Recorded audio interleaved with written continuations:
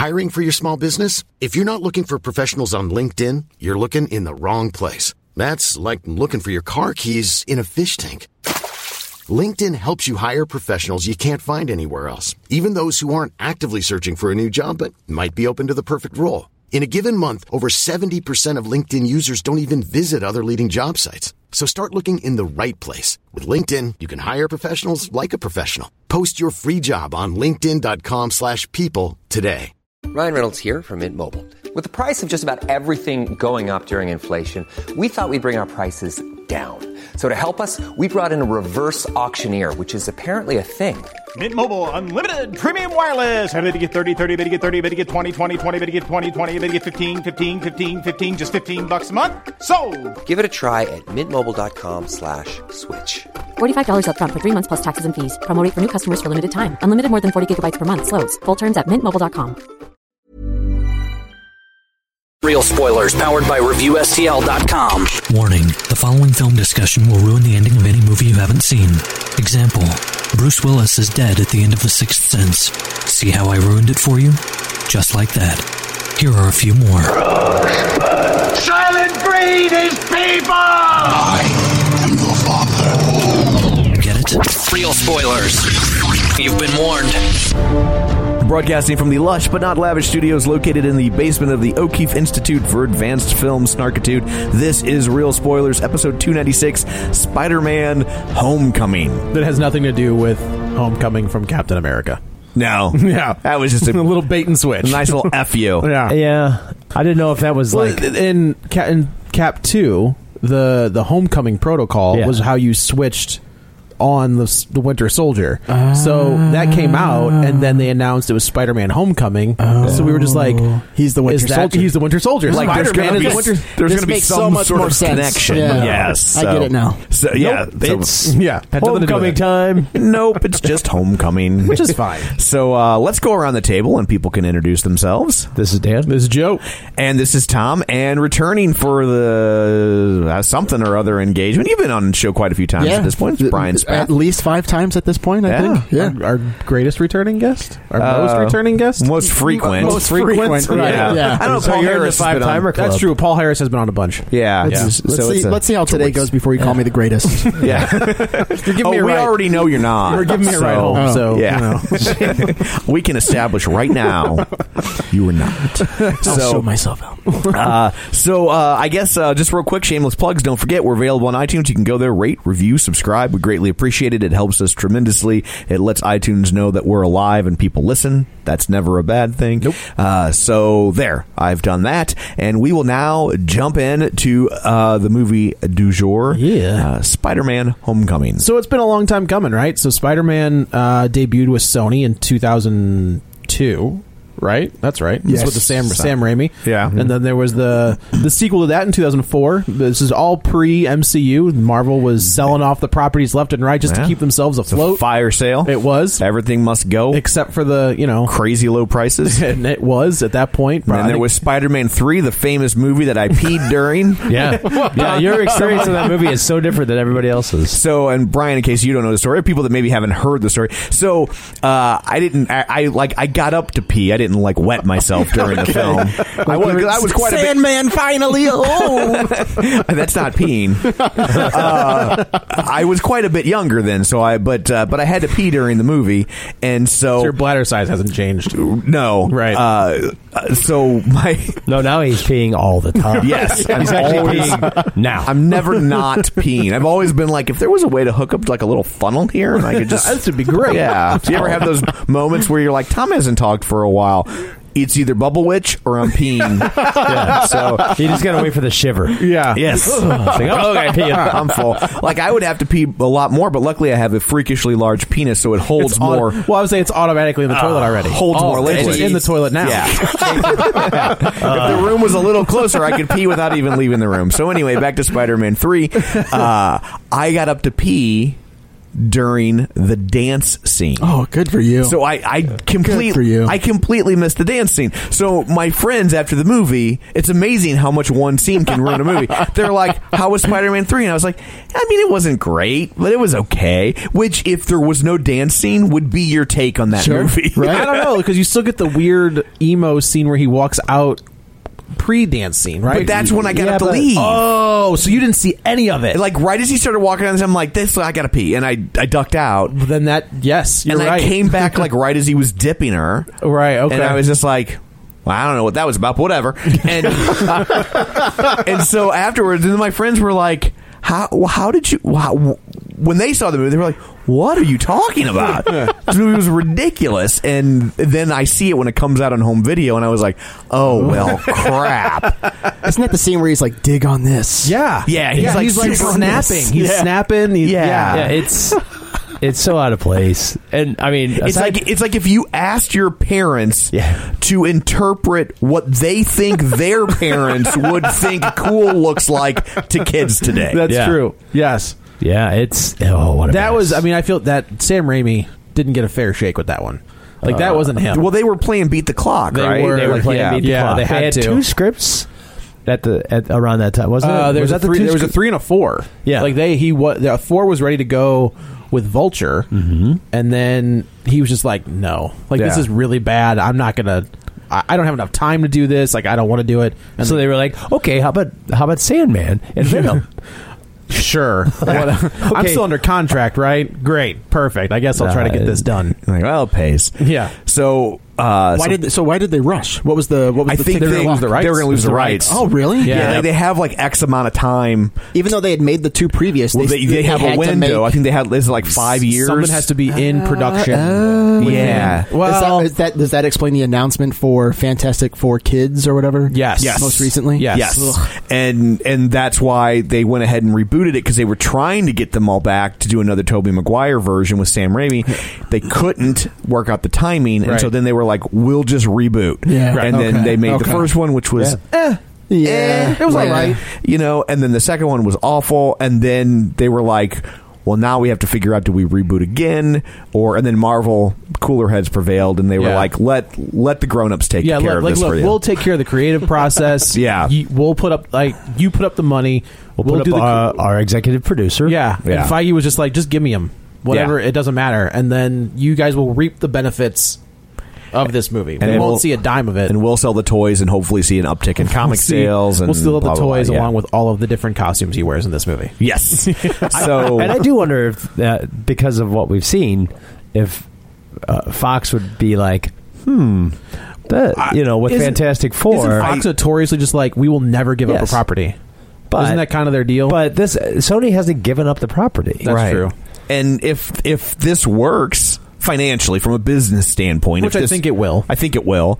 But if Sony walks away feeling like this was worth doing, then maybe Fox will be like, maybe this works. Or we can let's go one more time for a third crap fest. But then do it again. But then the question you have to ask yourself at the same time is, how many times is Marvel willing to make this deal?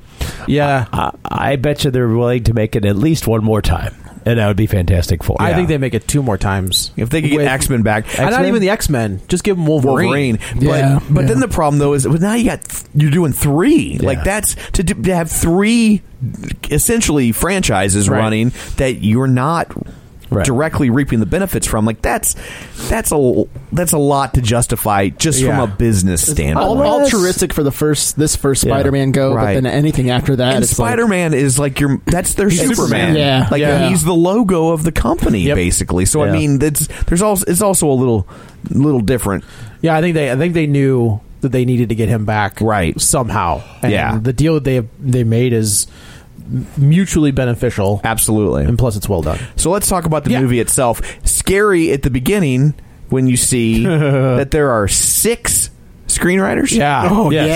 That's normally we talked about that after the film, which means minimum of 6 because pretty sure that's the Writers Guild thing. The cap, isn't it? Yeah. Is that right? There's a max that you can have credited. I think so, yeah. So there could be way more, but there's like a limit. So does anybody know, does this play off of what that fourth Spider-Man film, the Raimi universe was? I don't know. Play into this? Yeah. They never gave any details about like what the story was going to be with the Vulture. Right. But he's one of the only characters they haven't touched yet. Mm-hmm. And if, they're not like DC where it's just like, so we're going to have him fight Lex Luthor again? That's fine. Perfect. Yeah. But it's not like he has a rogue... Oh, the Joker? Perfect. Let's just do that again. Yeah. Right. So at least they didn't go the Norman Osborn route. They were very smart in...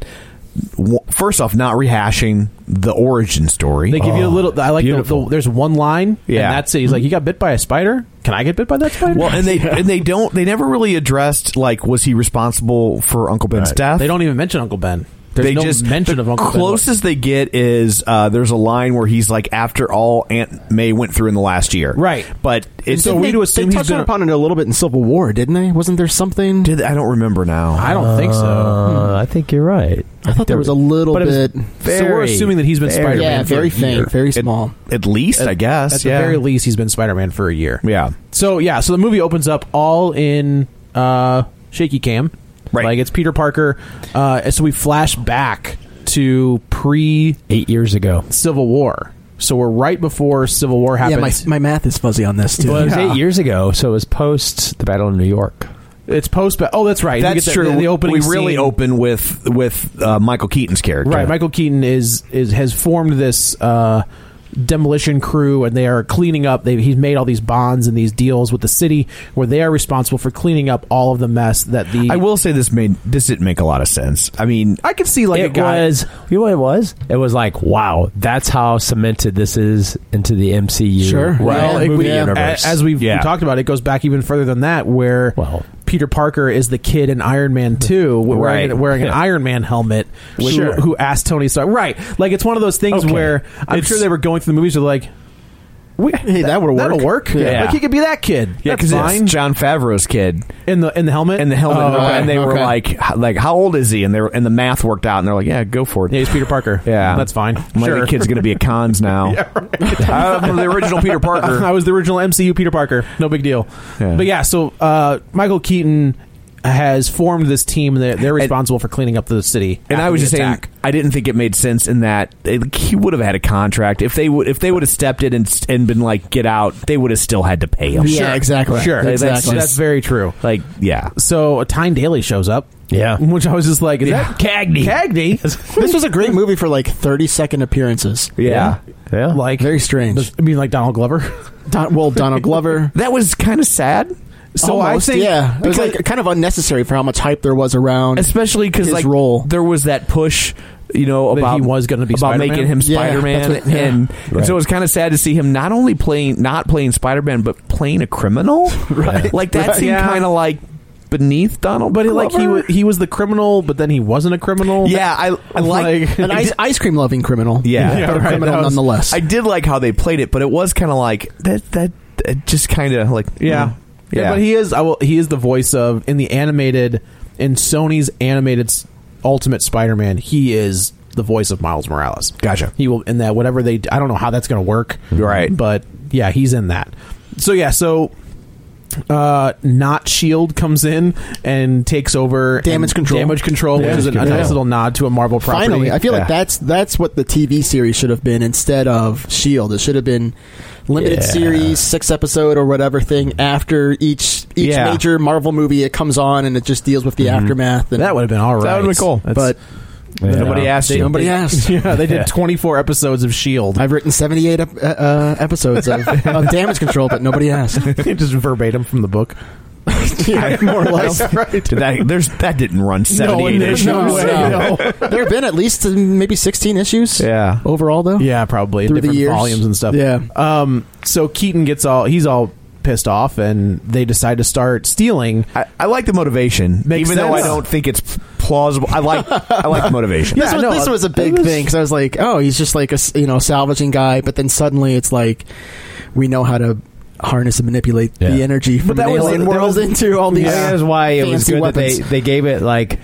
Obviously, he's going to have some time of mastering his technology, so they gave themselves like an 8-year window, right? Because it was like the not the Kree, but the other Chitauri. Yeah, thanks. You mean the Kree that they couldn't use? Yeah. That's why they called the Chitauri? They're not Kree. Beast that they're like, basically salvaging. Right, which I thought was cool. Like, I was like, oh, yeah, like, let's see that Getting again. parts off of it. Right. That I think that was a nice damage control or whatever, but it was nice to see them kind of come back to that and ground it a little bit. Yeah. So then we flash forward to... It was also nice to see, and maybe this is what you were saying, is that there's real world ramifications for what these people are doing. Yeah, and I guess they kind of did that a little bit in one of the short films that came out after. One shot. Yeah. With where they find a weapon and they're going around with it. Oh, yes, that was then right they become after Agents of S.H.I.E.L.D., right? Yeah. And then that was kind of it.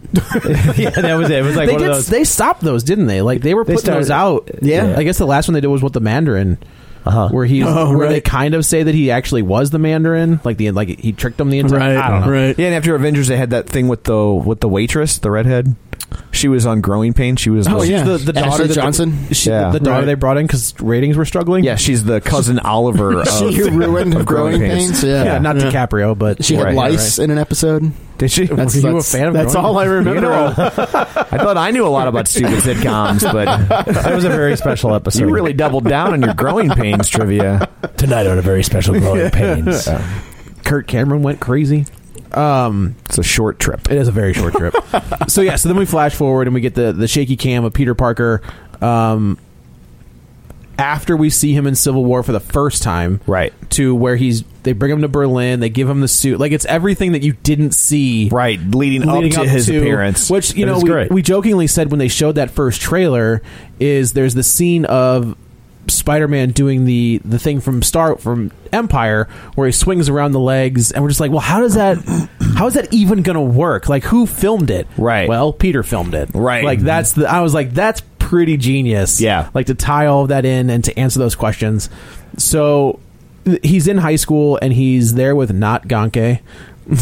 Yeah, that was so weird. Ridiculous. But apparently there's somebody in the movie who is that kid. Yeah, there was somebody. I think there was somebody named that because I remember there was a lot of controversy when that role was cast because it was like just some white kid and everybody's like, come on, like you can't get that right. Yeah. So Ganke is Miles Morales' best friend in the Ultimate Spider-Man stuff, but he looks like this kid from the movie. Ned. Like physically that's the character model. Yeah. So when they named him Ned, I was just like, well, that's why would it? It's very weird. Yeah. I mean, just I guess maybe Ganke is going to be in the animated stuff. But why would that matter? Spider-Man's going to be in the animated stuff. Different Spider-Man. Right. You know, it's like a different suit, different kid, whatever. Yeah. So Ned, I'm assuming he's Ned leads. Spider-Man goes, it's a different suit, a different kid every 3 or 4 years. Or whatever, so. Right. Maybe not now. This kid might be locked up for a while. Trump wives. Yeah. What year is this? Oh, we got a new one. By Marla Maples. Yeah, he's even an immigrant. Yeah, right. You don't hear from her. Yeah, I think I don't think she's. Yeah, I don't think she likes any of this. No, probably not. I don't think she wanted. She's like, if you only knew. Yeah. You want to talk about tapes? I got some tapes. I just think she, even beyond political stuff, I just think she just didn't want this level of scrutiny in her life. Probably, I don't think she enjoys it at all. No, none whatsoever. Back to the Berlin thing. I also like that they brought in Happy Hogan in this sort of like Mr. Belvedere role. Yeah. So good. I think it's awesome that how Favreau kind of walked away I don't want to do these. I don't like how you're doing it now, and I'm out. But he didn't take his ball and go home. No, I think creatively he was like, this just isn't for me anymore. Right. But but he still holds that executive producer credit. So he's making bank. Damn right he does. But I think it's also great that he'll come back and play this role when this dude's an A-list director. Yeah, I mean for sure. He just directed one of the most successful movies of last year. Yep. And he's got another one coming up. And he's got another huge one coming up that'll be just as big, if not bigger. Zarathustra 2? What's that? Zarathustra 2? I like that movie. Did you see the trailer for Jumanji? No, I haven't. They explain why Karen Gillian looks the way she does. Yeah. It's brilliant. I'm not going to spoil it. Go watch the trailer. It's very funny. But yeah, he you know what he did was he's just like, look, the scope of this, and after the second one, he was pretty drained because it was really quick. They had him turn around super fast. Yeah. So he's like, I don't want to do that, but I'm not leaving. I'm not bad-mouthing you. Right. And the parent company, I'm totally not bad-mouthing because there's a whole other world of to explore. Yep. Yes. And a whole new world. A whole new world. Oh. And talk about replacing directors. But so he was smart. He's like, yeah, I know how it works. It's just not for me. Right. And it's a smarter move for them because they could keep bringing in directors and keeping them fresh because, I think we've seen that they've had 2 go through 2 movie burnout. Yeah. Right. Which is Favreau and Joss Whedon. And Joss Whedon, yeah. Fair enough. Right. The Russos are the only ones who seem to be... James Gunn. Yeah, steamrolling it. But James Gunn is like, he's kind of over there just doing Guardians. That's true. And he doesn't really, so far anyway, have to really radically interact with the rest of the MCU. So come next year, we'll see. We'll figure that out. Right, you're right. But up till now, he hasn't had a lot of them tapping him on the shoulder and be like, "Hey, by the way, we need to cover these 3 plot points." Correct. They're out in outer space and they could do their own thing. Yeah. Right. Like have he doesn't have sweet Kurt Russell show up as Ego. Right. So he doesn't have to deal with that. So that's a little different. And I think the Russos, I think at that by the time they came on, I think it's a mindset. And they're also basically showrunners at this point. Right. Like they're using a TV model rather than a direct movie model. And I think they came in with that mindset. Like they didn't come in thinking they were auteurs and they were going to put their stamp on it. Right. Not to say that they're not, but they're doing it within a framework. Yeah. And I think that they came in knowing the deal and they were okay with that, as opposed to, I'm going to do my thing. And then you're like, wait, no, you don't get to say that to me.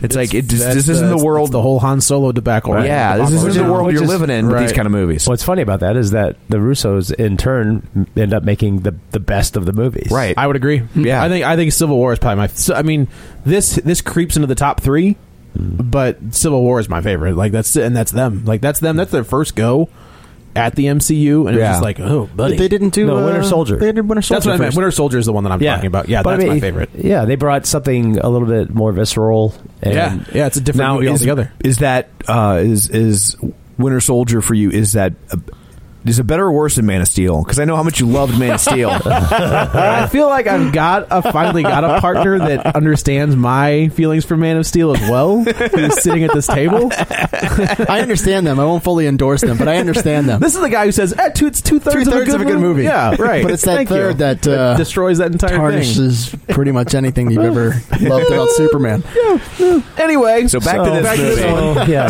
So they get a suit. They get the whole thing. He's got Happy Hogan. He's in. Raul Julia says hello. He's in high school, and they told us from the outget that this is going to be a John Hughes inspired superhero movie.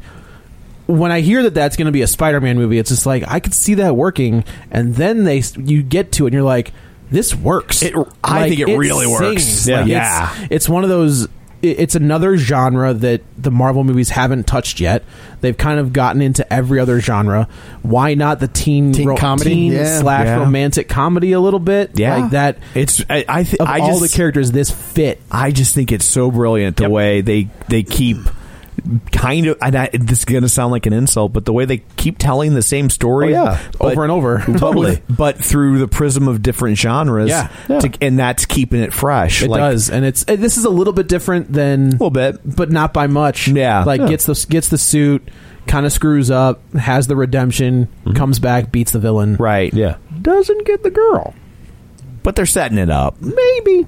Yeah, they're setting it up. We'll get into that. I don't think that's who that is, but we'll get into that. And even if they're not setting it up, they're setting it up. At some point, it's going to happen. And at some point, for sure. Like that's as I said on the Wonder Woman podcast. Like that relationship, if that's who she is, right? That relationship is, you can't touch that. Like that's kind of sacred in comic books, right? Both of them, both girlfriends, I think. So he's in high school. She's a clone. No. Wrong answer. Oh. If she's a clone, you know what that means? Clone Saga. Threesome. Yeah, right? Threesome. Threesome or twosome? How many? Well, I assume she has at least one clone. If she doesn't have that would bring 2 of her. Mm-hmm. Yeah. So threesome. Well, I'm assuming Peter would take part. Yeah. Or maybe he's not into that sort of thing. Maybe he just wants to watch. He's a teenage boy. Yeah. Well, that's a good point. Yeah. Fair enough. Yeah. I do like that they covered in webbing. I like that they name him. They tell you how old he is. Like they never tell you. Yeah. Like he's like, Yeah. I'm 15. And I was like, okay, so now we have an age range of like how old he can get and where we are in high school. And he pulls it off. Tom Holland pulls it off. Yeah. It's tough because Tobey Maguire looked like he was 30 from the get-go. Yes. And Andrew Garfield looked like he was 35 at playing a freshman in high school. No, you think Andrew Garfield older than Tobey Maguire? I did. I think it's because he was so tall. Tobey Maguire was. There's never tall teenagers. Yeah. What I like with Tobey Maguire is that they invested a lot. I mean, some of the stuff that worked in that first redo with Andrew Garfield, I should say, is the relationship between he and Emma Stone. I thought it worked. Those were some of the highlights of that movie. The reason I think it worked is because they were a couple. Yes, that's. And I also like that they explored more of the science. Yeah, right. He is a science nerd. I like that a lot. And they do that in this one too. And they knew, they're like, well, that did work. We should make sure we keep that going. And they did. And it was very good. Very well done. So that was one thing that really stuck out to me is that throughout the history of Spider-Man, everybody's always like, how does he have the money to be able to create, with the chemicals to create webbing? But then you see that he's doing it on the slide in science class. I was like, oh, that is brilliant. He's using chemistry class supplies. Yeah. That's how you make your webbing. There are a lot of those little touches that throughout the film that I was just like, man, they definitely are getting it. The one thing I wish they would have done is given him the circular wire glasses. Just because a bridge too far. Maybe, but I was just like, just once. I couldn't tell. Did his his mechanism for shooting the webs? Did it have a counter on it?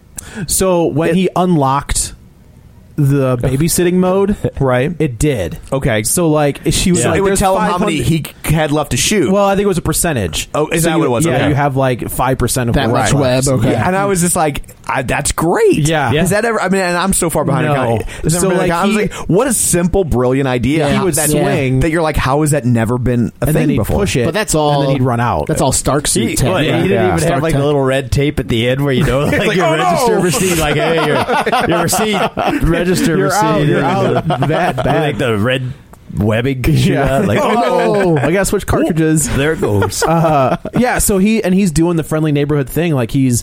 He thinks he's an Avenger because he was there with Captain America. He stood with Captain America. He had a moment. And he's not. Yeah. He's on the Stark internship. Right. Tony Stark is just like. I mean, he keeps kind of surreptitiously referring to his Spider-Man work as a Stark internship, right? Which is great, and it is a great excuse. Yes, but it also it kind of is. Yeah, he's teaching him, he's trying to hands off. Unfortunately, so he's doing. He sees a bike thief. And he's quipping the entire time, and he does it. I think they didn't do that with Tobey Maguire. He was not very jokey. No. They turned it up because he was too it was like it was like if Woody Allen was Spider-Man. Right. Yeah. He was such a nebbish, you know. Right. Oh yeah. And then they turned the quips up to 11, right, with Andrew Garfield, and then it was like if Henny Youngman was Spider-Man. Benny Hill is Spider-Man. No, John Biner. John Biner. Where did if John Biner was Spider-Man? That's how I felt like that Garfield. It's you know what John Biner? You know who John Biner almost was? Who? He was the Riddler. He was Mork. Oh, they cast him as Mork, and he was like, it's too much. He's like, I don't know how to make this work. Yeah, and he walked out. And it wasn't a vehicle specifically for Robin Williams. I always thought that it was. No, so what had happened was just a little tangent. We do that sometimes. So Gary Marshall's producing Happy Days, right? And his daughter sees Star Wars and is like, "You should do that on Happy Days." And he's drunk with power. He was drunk, and he's like, "I'll do that." And so I'll write an alien. And so he's like, "We need an alien on Spider-Man and on Spider-Man." Yeah, or on Happy Days. Happy Days. And so they wrote them, and they cast John Biner, and it was just not working. And then they I think he reached out to, I believe, Dom DeLuise to come in and do it. What? Whoa. Yeah, and while he was kind of deciding, they're filming the episode that week, and in the writer's room there's there's this guy down at the Comedy Store. I was going to say, where was he? Hadn't done anything yet, right? No, like, this is it. They're like, there's this guy down in the Comedy Store, and he's basically like a street comic. Like, he's just standing on street corners doing bits, and they're like, but he's unreal, and like he would crush this. And they literally went down and they saw him, and they're like, show up tomorrow, you're Mork on Happy Days. And he's like, okay. And he comes in and he kills it, and then they build a spinoff, and it's a whole thing. Like, it was crazy. It's supposed to be just a dumb one-off. And, and then it just took off because he was so good at it. Mork? 3? I think Mork and Mindy went 4, I think. In the 7, that's a long time for even in today's standards. That's decent. It's a good run. But it went. I think it went 4. Huh. Yeah. And John Biner went to Showtime. Did a little show called Bizarre. Yes, which he was also on Soap. Yes, that's true. It was on Soap, but I remember it from Bizarre because it was basically there was always one skit where a girl would just take her shirt off. Yes, it was fantastic, and it was like just completely arbitrary. Morgan Minnie was 4 seasons. Okay, all right. Happy Days was 11. Well, that's true. But I didn't need to look that up. I knew that. You knew off the top of your head. I'm weird. Joni and Chachi 1, 3 actually, I believe. Really? I think it was. It was more than you think. Yeah. Was Laverne and Shirley was also a spinoff? Yes. Is Happy Days the show with the most spinoffs? No. Happy Days. I'm going to blow your mind right now, Brian. Is it a spinoff? Happy Days is a spinoff. No! Love American Style. That's right. Whoa. It was the Cunninghams on that show. It was called Love. It was a segment on Love American Style, called Love in the Happy Days, and it was Ron Howard, and I think the actor was the guy who ended up playing. Was he the guy that ended up playing Dutch on Soap? And he was the dad. Yeah. And it's just them in a room, him giving him advice about like dating girls and stuff. Okay. But he references Potsy and Fonzie and Ralph and is it still set like in late 50s or whatever? Yeah. And they tried to hang on, sorry. So the dirty secret of Love American Style is a lot of those segments were just unsold pilots. Oh, like that's like not the little vignettes, but like when you would get like a 15 or 20 minute chunk, it was just an unsold pilot. Interesting. Like that's all. Like it was just a way to burn off unsold pilots, and call it an anthology show. So they tried to sell it. Nobody wanted it. American Graffiti comes out. It's a huge hit. They said, "Get me we want an American Graffiti on television."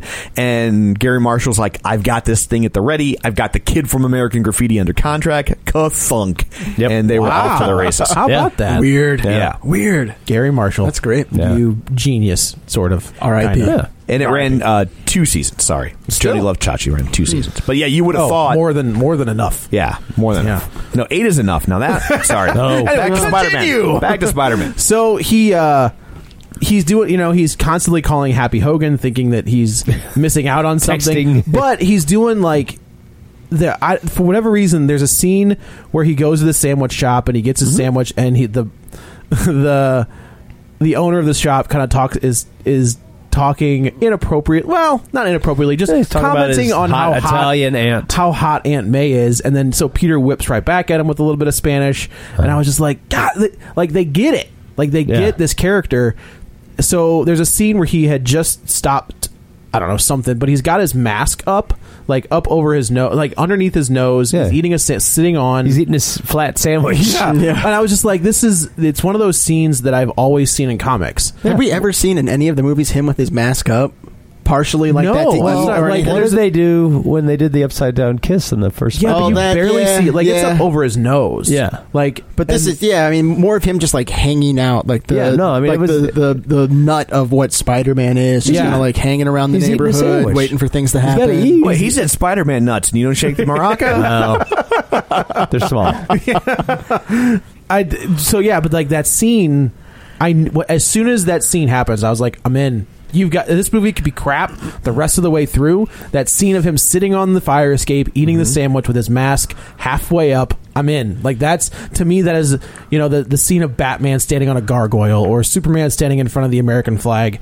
Or cherry Pop-Tart. No. Easy. What? Easy. Or sitting on the train. Sitting on the train. She was, in a manner of speaking, she was. You have no one to blame but yourself. Just self-shake. But like that. Oh, so you have read the episode. You do know those issues. Self-shaking. But like, that scene is Spider-Man. There were a lot of great shots like that too. There were a lot of great comic book panel shots. Yes. In this film, which were just like his form when he's kind of leaping off things. Right. Like the way he moved, like I thought, and obviously Tom Holland is, he's an athlete. He's into parkour, right? And it shows. Like, and a dancer. Yeah. So he was Billy Elliot, right, on Broadway? He was Billy Elliot. I don't think he's not the original one. No. He was Billy Bell. He was Billy Elliot on Broadway. So he's the Thing. Ben Grimm was the original Billy Elliot from the Trank Fantastic Four. Gotcha. But yeah, the way that he moves, he's not like, I felt like you could tell the wire work with Andrew Garfield, and with this kid, like the way he bounces off walls. There was only a couple times where I was like, "That's a little much," with how far he could leap or something. Right. The Garfield stuff, what they did was at least sort of have it somewhat practical. Sure. Because after the very first Raimi Spider-Man, man, the CGI is a little wonky. Yeah. They got better with the second one. It is 2002, right? So I know, but this time it's like it's pretty, like it's never distracting. No, correct. Yeah. So the way he moves, whether he's running across a wall or he's like jumping over a fence, just the way it feels much more natural the way he moves. So he's coming home and. One of the best scenes of the movie is he lowers his window and he's crawling across the roof, the ceiling, and he drops down. He takes the suit off, and then the camera pans around, and I always call him Ganke. There's Ned sitting on his bed, and he just drops like this brand new Death Star, Lego Death Star. And over 3,000 pieces, right? And their interactions were really good. Yeah. Like I liked them together. Yeah. Obviously now Ned knows that Peter Parker is Spider-Man. See, that was one like small red flag, because I don't think we ever experienced any sort of spider sense. That is true. There's no spider sense whatsoever. Oh, that's true. I hadn't thought about that. Yeah. So I don't know if it's not going to be a thing, but I've always, I don't know. Yeah. Like it was definitely a thing in the Raimi stuff. Yeah. I don't remember it being in the Garfield stuff, but and there were a few times that it happened here or didn't happen, and I kind of like let it pass just because he is a teenage kid and he's focused on other things and he's not paying full attention to his abilities or whatever. Would a teenager not pay full attention to something? Exactly. What the hell you say? Maybe he hasn't blossomed yet. Maybe he hasn't gotten that yet. Yeah. Like I guess that's My true. Spidey sense is tingling. He's watching Blossom. Saying that Today is probably you are a man. Yeah. But Ned wouldn't trigger, like he's not in danger. Right, that's true. Like Ned, but he's in danger of being exposed. Yeah, that's true. Yeah. Somebody he doesn't know who's there, but it would trigger something. That's true. But it works better that he didn't have it. Yeah, it was great. So then, now for the next 5 minutes, Ned is asking questions. He was just like, "That was great." Where does the webs come from, or where can I wear the suit? But I does thought, he lay eggs? Does he lay eggs? And he's just like, no. Can you command an army of spiders? And he's just like, that was great. No. That was so great. He talks about stealing Hannibal Buress in the 2 minutes he's on screen kills it as the gym teacher. Did you see what he did at the red carpet premiere? No, he sent somebody. He sent a Hannibal Buress lookalike. He did. I didn't think the guy looked like him at all. No, not at all. I think I almost feel like really funny. I feel like he looked just enough like him to where if somebody was skeptical, they would be scared to ask for fear of being like, "Oh, we all look alike." You know what I mean? Like it's like you're like, I think this isn't really him, but I don't want to say anything because. If I'm wrong, I look really bad. But he was really funny as the gym teacher, like showing them the Captain America video. And Captain America wearing the really bad suit from Avengers. Yeah. Like I thought that was really funny. It was like all the the teen health like videos. that PSAs. was great. PSA. Right. Your really body's great. going through some changes, and great I know. context too, because like the only character that would really do that is Captain America. Yeah, right. It was a good use of a cameo that didn't feel like it was just a cheesy tacked on cameo. Correct. Yeah. Like it made sense for it to be there. Yeah. Yeah. And it was dated. Yeah. Yeah, and it was legitimately funny. Right. Yeah, it was dated because those school films are always like old, right? So this was old. So it would have been I guess there's a good quip there too 8 years old from Burris where he's like, I think technically he's a war criminal now. Right? Yeah, whatever. That's awesome. I feel like that was ad-libbed. Like maybe they're just like, I mean, obviously he has to know it in context, right? But like the way he delivered the line, it felt like it was just tacked on at the end for whatever reason. So I like when Cap in the video like gestures to the coach and he's on the other side of the TV. That was nice. He's like, I stole his shield once, and Ned is just head over heels, starstruck. His best friend is Spider-Man. Yeah. He's like, so can we tell everybody? And he's just like, no. Can I tell everybody? No, you can't tell anybody. Okay. You know what I like when we get to see Flash, and they did make Flash so Flash. Right. Oh, they made him. So I think they made him perfectly Flash, but he doesn't look like Flash. What we traditionally have is he's not a bully. Yes. He's a douche. He's a douche. Yeah, he's a douche. Truly. Right. But Parker. he's not so completely irredeemable. Right. Sure. He's a douche. What else is that kid? He looked familiar, but I could not place him. Grand Budapest Hotel.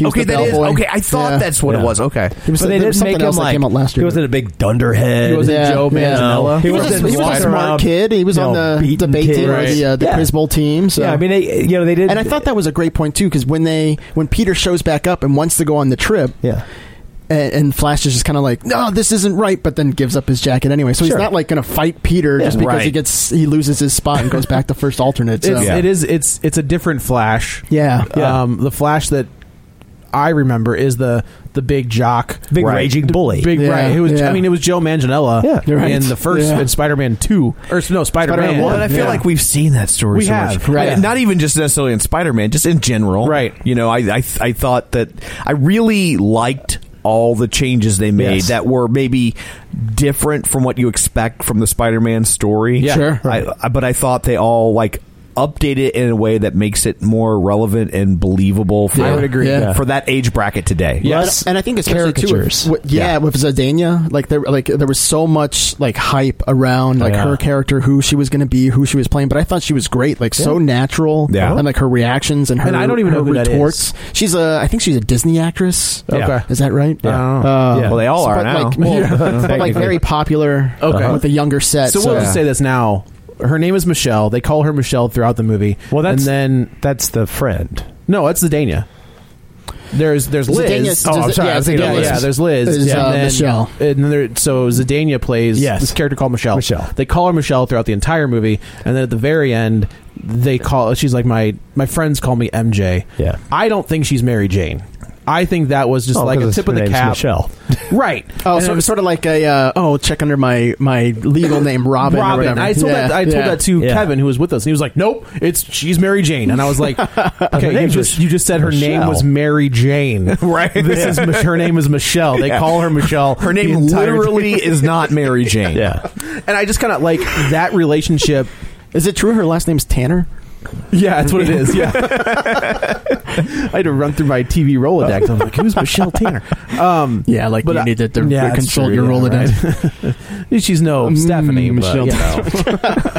I think I was always different show. I was always partial to Six.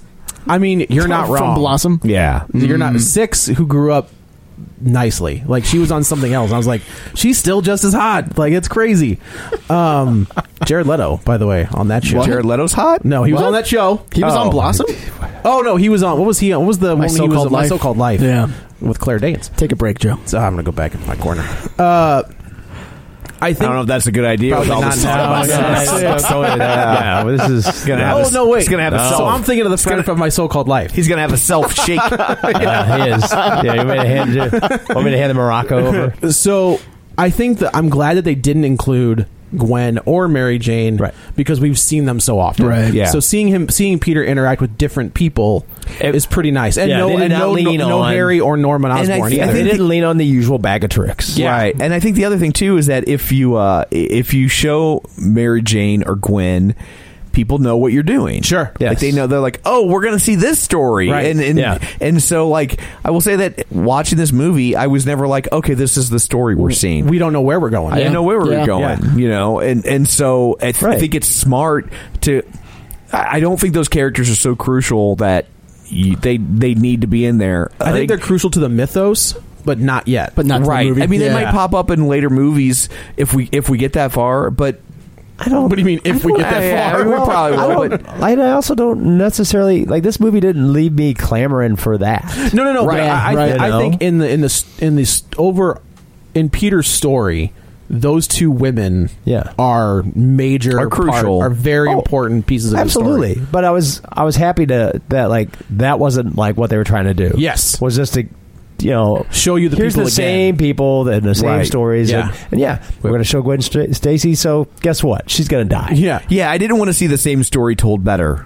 That's true, especially now. Yeah, like give me like 3 or 4 movies in, and then we can, and then you can kill her. Then we can kill her. Yeah. I mean, Spider-Man does kill her. I'm just putting that out. Well, what they should do, I mean, just skip past that and get her into Spider-Gwen. Do that. That would be. I mean, I could see them doing if they keep going. If that animated Spider-Man flick works and it does well, I could see them doing an animated Spider-Gwen as well. So, because there's some popularity behind that character there's a lot that was not anticipated. No, that was a massive character that came out of nowhere. Yeah. So, and Peter is trying to step up his game, and there is an attack. The scene we've seen in the trailer of him at the ATM, they realize that there are these weapons out there that are not good for Brooklyn, and they keep it so centered in Brooklyn, with the exception of going to DC. Is it Brooklyn or Queens? Queens. Oh, he is in Queens. You're right. Queens. I'm sorry. Okay, because Captain America's Cap's in Brooklyn. Ramones. Oh, yeah, right on. That's a good call. Well done. Yeah, that was a nice touch. Like that's later on, but in the beginning, the original animated series score was a nice little flurry to open it up. They did the they did the Marvel Studios logo, the 1960s Spider-Man also cartoon by the Ramones. And they did that, but to use it during the stinger, the Marvel stinger. Yeah, instead of you heard it, but it wasn't grafted into the score, where which I think would have been jarring. Yes. Was Spider-Man in that stinger? Yeah, I remember it's the scene where it's the scene where he lands with the. And so it's the first time you see him in Civil War. Okay. Where he lands on top of the carrier. But it was a good because Tom and I was like, great, they did it. It's a great nod to the fans, and it does not interfere with the movie. Yes, right. It's also cool. We got it. Good. Yeah, because it's like, oh, it's the ringtone or whatever. Like it takes you out of the movie. It was the ringtone. I was also glad that they was that in the Amazing Movies? Yeah, I think so. And I was also glad that they got the Stan Lee cameo out of the way. That was really early. A little good. It was fine. It was. I know this is. I'm so sick of the Stan Lee cameos. Hey, he's old. I mean, I get that he'll get a few more. I get that clock is ticking. There's a finite number of them left. I think he's as a reminder. There was a reason why you paid a lot of bank for that photo op. So did I. Yeah. That's true. Yeah, the clock is ticking on these cameos. I think he's filmed 8 of them already. Yeah, they brought him in, knocked out a bunch. Yeah. So he's trying to step his game up. He's trying to make sure that Tony Stark sees him as like, I'm ready to go. He wants to prove his worth, and he wants to run with the big dogs. Right. And he's not there yet. And he proves it where there's a scene. So the entire time. So that ATM scene is really when I was set off on the spider sense? Lack of spider sense. Because I'm like, man, you're like getting hit or just on not paying attention to anything. I guess that's true. They never here. really say when he gets that. Yeah, like it just kind of shows up in the.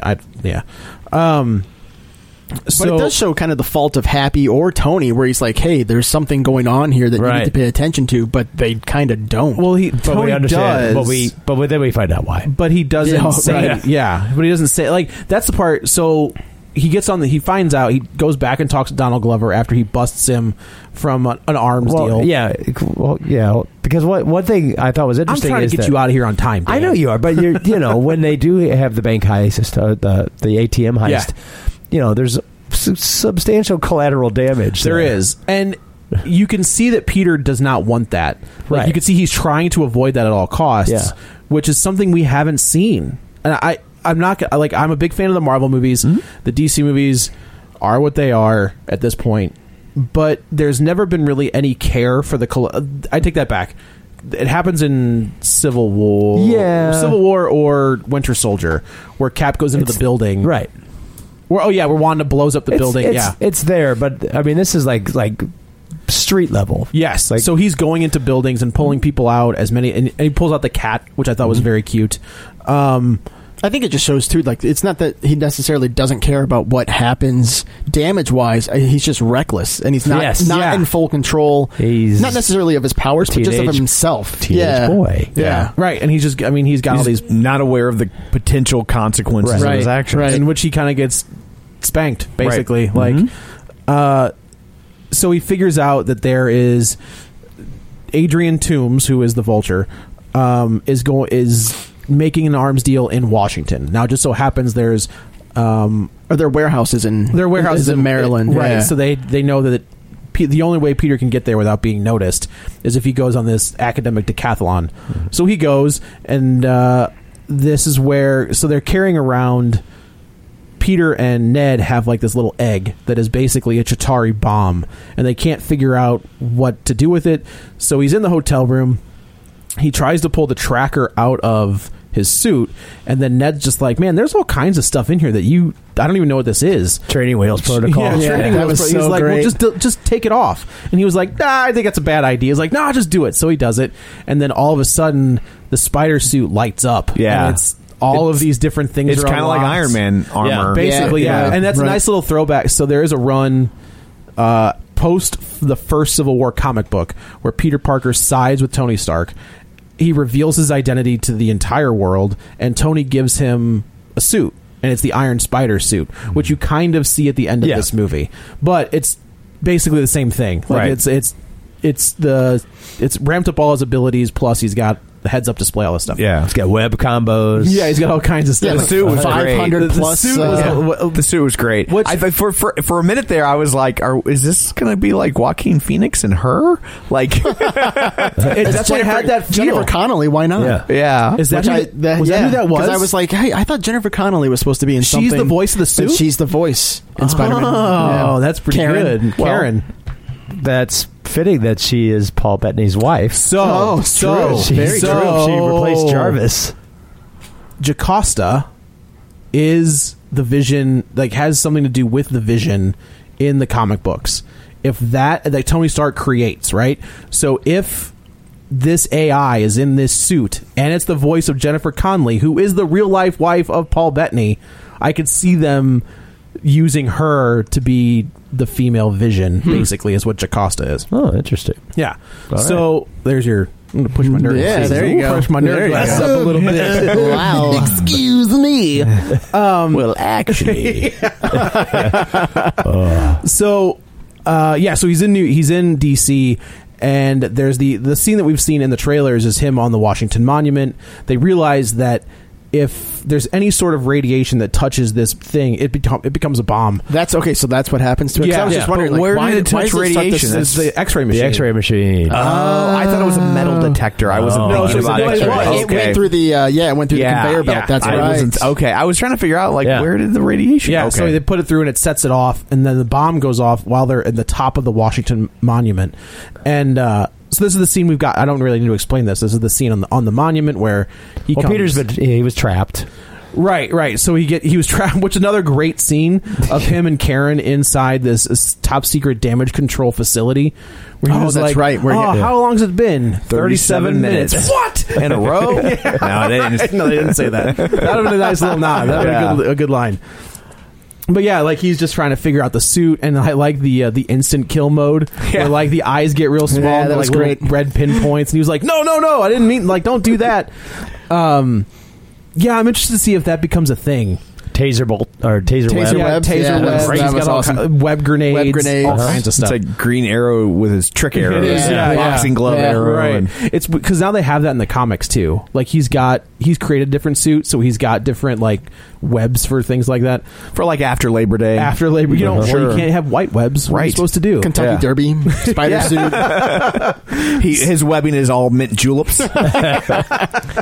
So he saves everybody from the Washington Monument. Another really good scene. Like the action beats are really well done. I thought the physics were pretty strong in this too. Yeah, the way that he kind of had figured out how to get around to work up enough momentum. Right. Where he has to like jump off and swing down and around. And it never felt like it was like a delivery system for action set pieces. Like they always felt There's natural. a reason for them to be there. Yeah. Like it's not just like, oh, we need him to do this and we need him to be here. So we have these 3 action scenes. Right, you figure it out. Now get from point A to B to C. Sam Weir, you write the stuff from point A, which I thought was like not John Daly. That's the golfer. John Francis Daly. I guess that is right. Who was Sam Weir, who also wrote that really bad Vacation movie. And Burt Wonderstone. Oh, man. But I think he had a hand in Cloudy with a Chance of Meatballs, too. I think he did. He's done some good stuff, too. Yeah. So he wrote this. He was one of the 24 writers on this movie. Yeah. Which, again, like Guilfoyle is in this. Yeah. Martin Starr, who I'm a huge fan of. Like, he's the teacher and he's great. Like, he's the age gap is right, too. Yeah. So, like, Martin Starr's he's probably our age. Yeah. And the kids are 15, so that was pretty funny. I Can't Lose Another Kid. Yeah, again. Can't lose a kid. Oh yeah, Can't Lose a Kid on a field trip again. That was which I said it's a nice little. He was in The Incredible Hulk. The scene where Ed Norton breaks into Liv Tyler's lab and he's the pizza delivery guy. The guy he gives the pizza to is Martin Starr. So I'm just like, oh, all right, it's a nice little callback to him. So Peter gets back. He realizes that there's going to be a deal that goes down on the Staten Island. He goes back to Donald Glover, who he had busted for an arms deal earlier, which was another really funny scene. Donald Glover kills this scene. He's like just trying to. He's like a street criminal, and he's trying to buy a handgun. Right, and then you try to sell him all this like crazy alien weaponry. He's like, I just want to. I just need a handgun. Just want to steal a purse, man. I don't really need all that. We also, I mean, the Shockers in this movie, 2 different versions of Shockers. them. But I was. Which was cool is that they kind of gave him the costume. Yeah. Like the insulated first guy. The insulated color scheme arms was perfect. Along with like the stitching, like the diamond stitching is all there. I was like, that's insane. And then it's the guy from the first season of Fargo. Mm-hmm. I can't think of his name, but he becomes the Shocker character actor. Yeah. So the second interaction between Spidey and Donald Glover was pretty good. I guess apparently he's the Prowler. I was wondering if he was supposed to be somebody bigger. Yeah, I think his name is actually the identity of the Prowler in the comics. I can't remember I feel like they did show a now. picture of him in like the credits, and I was like, why did they show the Prowler? Yeah, that was a weird one. Okay, but it was funny because like he webbed his hand to the trunk, and he's like, "I've got ice cream in here." That'll dissolve in 2 hours. What do you mean 2 hours? You deserve that. You're a bad guy. You deserve that. But he does an interrogation mode, which basically does the Batman voice, which I thought was a nice little, great. And he was just like, I'm a boy. I'm not. He's like, I heard your voice last time. You're a chick, girl. He's like, I'm a boy, and then he's like, I'm a man. I'm a Spider-Man. The next set piece I thought was great though, because it like in each of the other iterations of Spider-Man, there have been like these huge moments where Peter is like expending all of his webs. Yeah. And he's like, I've got to, stop the train. And then I've got to, I forget what happened in the Amazing Spider-Man where he's, he's swinging off of the construction towers. Where apparently if you work after hours, if you're a construction worker, you just have free reign to do whatever you want. Move the machines however you want, as long as John C. Reilly tells you to do it. No, C. Thomas Howell. C. Thomas Howell. C. Thomas Howell. Oh, but I was like, man, like that's so ridiculous. And like in this one, it happens again, but he fails at doing it. You think he's made it, and then she's like, you were 98% successful. And he's like, 98%? Yeah. And then the whole thing starts breaking. Yeah, so he gets into a fight on the Staten Island ferry. Yeah. Did you notice the license plate? No. There's a license plate that when he's doing when he hits the guy with like the web grenade, the license plate says ASM whatever, nice. and it's the first appearance of the Vulture. Oh, okay. Like the license plate. It's like 2 or 3, right? It's pretty early, something I think. like that. But it's like, and then it's the year. So it's the ASM, the year, and the number. That's a decent Easter egg. The only reason I know that's because that was in the trailer, and people were like, "Oh, there's the first appearance of the Vulture." That's what I usually rely on other people to find all these things, and I just look at a slideshow of all that's of it. cool. Yeah, Lazy nerds. Yeah, that's right. Did you guys know? And nobody's getting paid for it, so I'm like, I'm not going to put the work into it. So in the process of that, the Shocker and the Vulture are both on this, and they the weapon gets loose. He breaks the weapon basically, and he tries to web it up and keep it all from exploding, but he doesn't succeed, and it splits the ferry right in half. Well, and we also find out that this was also a massive sting operation. Correct. The feds show up, and he's just like, "Whoa, wait, what's going on?" And so he as the ferry is breaking apart, you think he's going to make it. Karen's giving him all the right spots, everything you're supposed to do. Yeah. And he's standing on top, and he's huffing and puffing, and he's just like, all right. And she's like, you were 98% successful. And he's like, what? And then everything starts breaking apart. So he's trying to keep it together. And then you see Tony Stark, like Iron Man shows up, and he was just like, you're on a field trip, huh? And then he goes back and he puts the ship back together and fixes everything. And this is where he gets the verbal spanking, where he's just like, you don't know because Stark is actually there this time. Yeah, right. So we'd seen his suit earlier, but he's not. And I thought in the this suit. was a neat touch of Stark Tech too, where like all the little plates come in. Yeah. Oh yeah, and push the ship back together. And it was two really good character beats in terms of like Peter learning that he's not as good as he thinks, and Stark realizing kind of his own mortality and second guessing his own relationship with his father.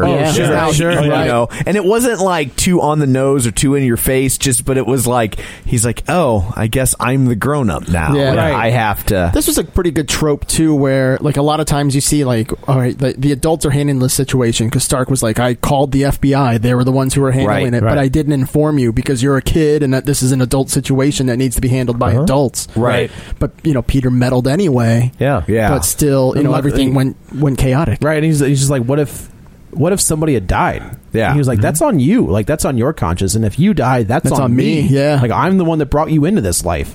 So it's a really good. I have a feeling this is the scene that they tested with, because so they say that there was a scene that Tom Holland, he read with Robert Downey Jr. for his audition, and I feel like this is the scene that he probably read for, because that early.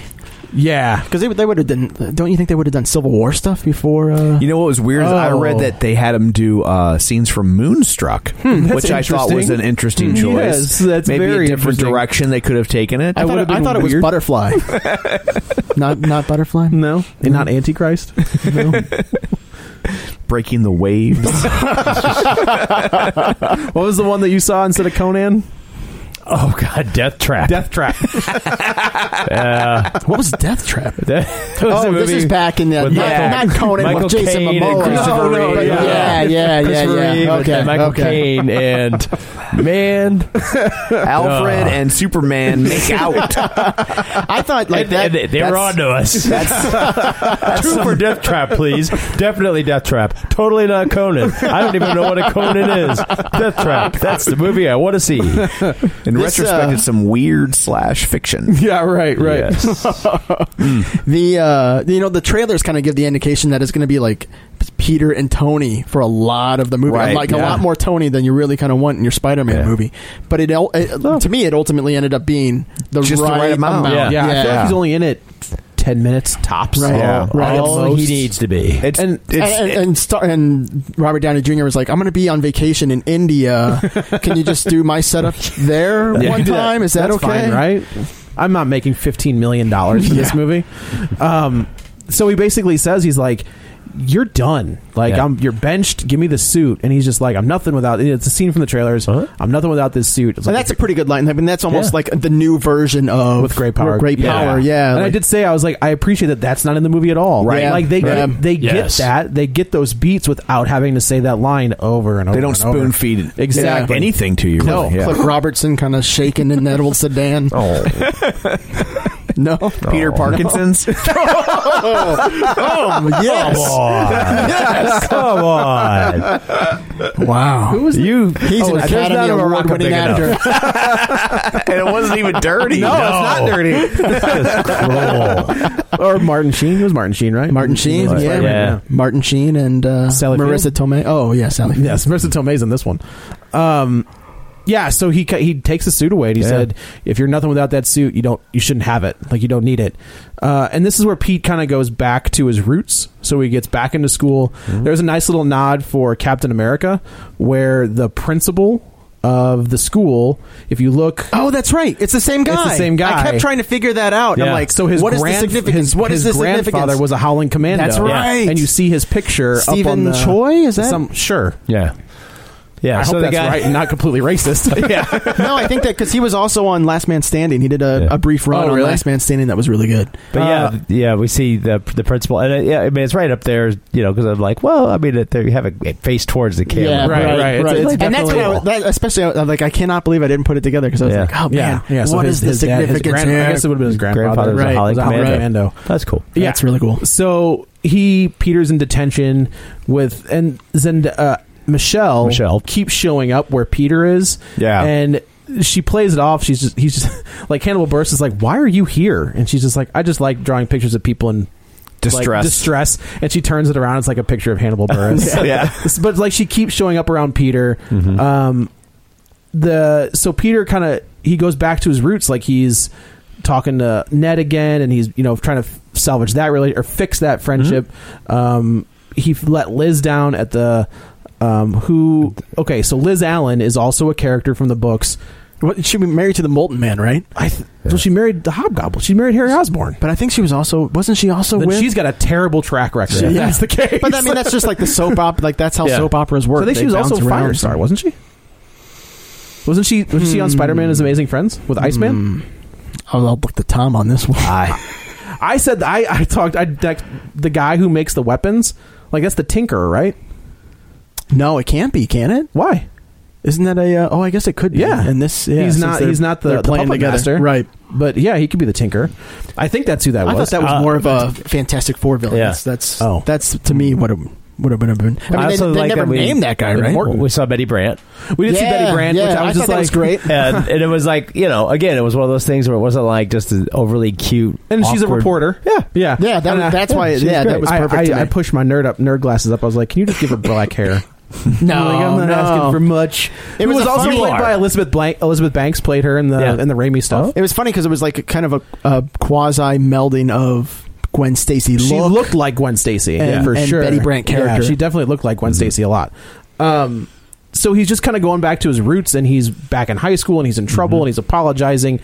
And he's asked Liz out. He's asked Liz to homecoming, and it was great too. Like his posturing the whole time, where he's like can't even look at her. Yeah. Like he's like I've only seen that kid in the Civil War, and he's in a mask the entire time. So the way he delivers, he's definitely shorter than most people on screen, and he plays it that way. Like he doesn't play himself as like a big character. Right. You could feel him get bigger as Spider-Man, but when he's Peter Parker, he's the mousy Peter Parker. Yeah, the angles worked. Yeah, worked great here. So he's going to go to homecoming, and everything is going great, and he fixes his, like Aunt May kind of calls him out. She's like, I know you're sneaking out. I know you weren't in your hotel room. I know you weren't there. She's like, you can't. It's funny how she just let it go too. Like as soon as he's like, I lost the Stark internship, and she's like, oh. Well, also like I think as much as she's in pain, like right, we'll say she's been in mourning for a year. I guess I'm assuming that's what they. I mean, they could retcon that line to mean anything. But sure, I think at this point we kind of have to assume that. So he's in mourning for the loss of his pseudo father. Yeah, his father. So figure. like I could see like maybe a little bit of rebellious nature, and then him just being like, "Look, I lost this big thing," and her just being like, "Get your." I'm not gonna cuss. Get your stuff together. Sure, you know, and we'll move forward. So that he's going to take Michelle to the prom. Liz to the prom. Homecoming. They're all dances. It's all the same. we're getting into Joe's fan go to a lot of dances. I went to all the dances, and I had dates for them all too. Do you say so? Like dates, prunes, raisins. Right. Yeah, he's very health conscious. I wanted to make sure my fiber and colon was okay. Oh, so you want to date? So you did have dates. Why did you need your colon because to be you never know. You never know. Okay. Sometimes things get weird. When he got done with prom, it was a semicolon. Here, come put your semi on his colon. Sit right there. What are you doing? I don't even stop him. I'm trying to stop thinking about it. Just acknowledge it. I didn't. Yeah, I was just trying to move past it. When Peter arrived at Liz's house to pick her up, like I turned to my friend, I'm like, is the Vulture Tom was about to go pee, and then he realized he got to this part. This was a great scene. And the crowd audibly gasped. So the real spoilers and at crew. first I was like, oh, come on, don't. But then, like, as the scene played out, I was like, oh man, this is a fantastic dynamic. Yes. This is really working well. So I'm assuming she's not Liz Allen, unless they change her name. I was thinking they're going to change their name to get away from Toombs, which is good. Like Liz Allen is again. So with this trial, is Spider-Man: Homecoming basically a prequel to Riverdale on the CW? I don't know.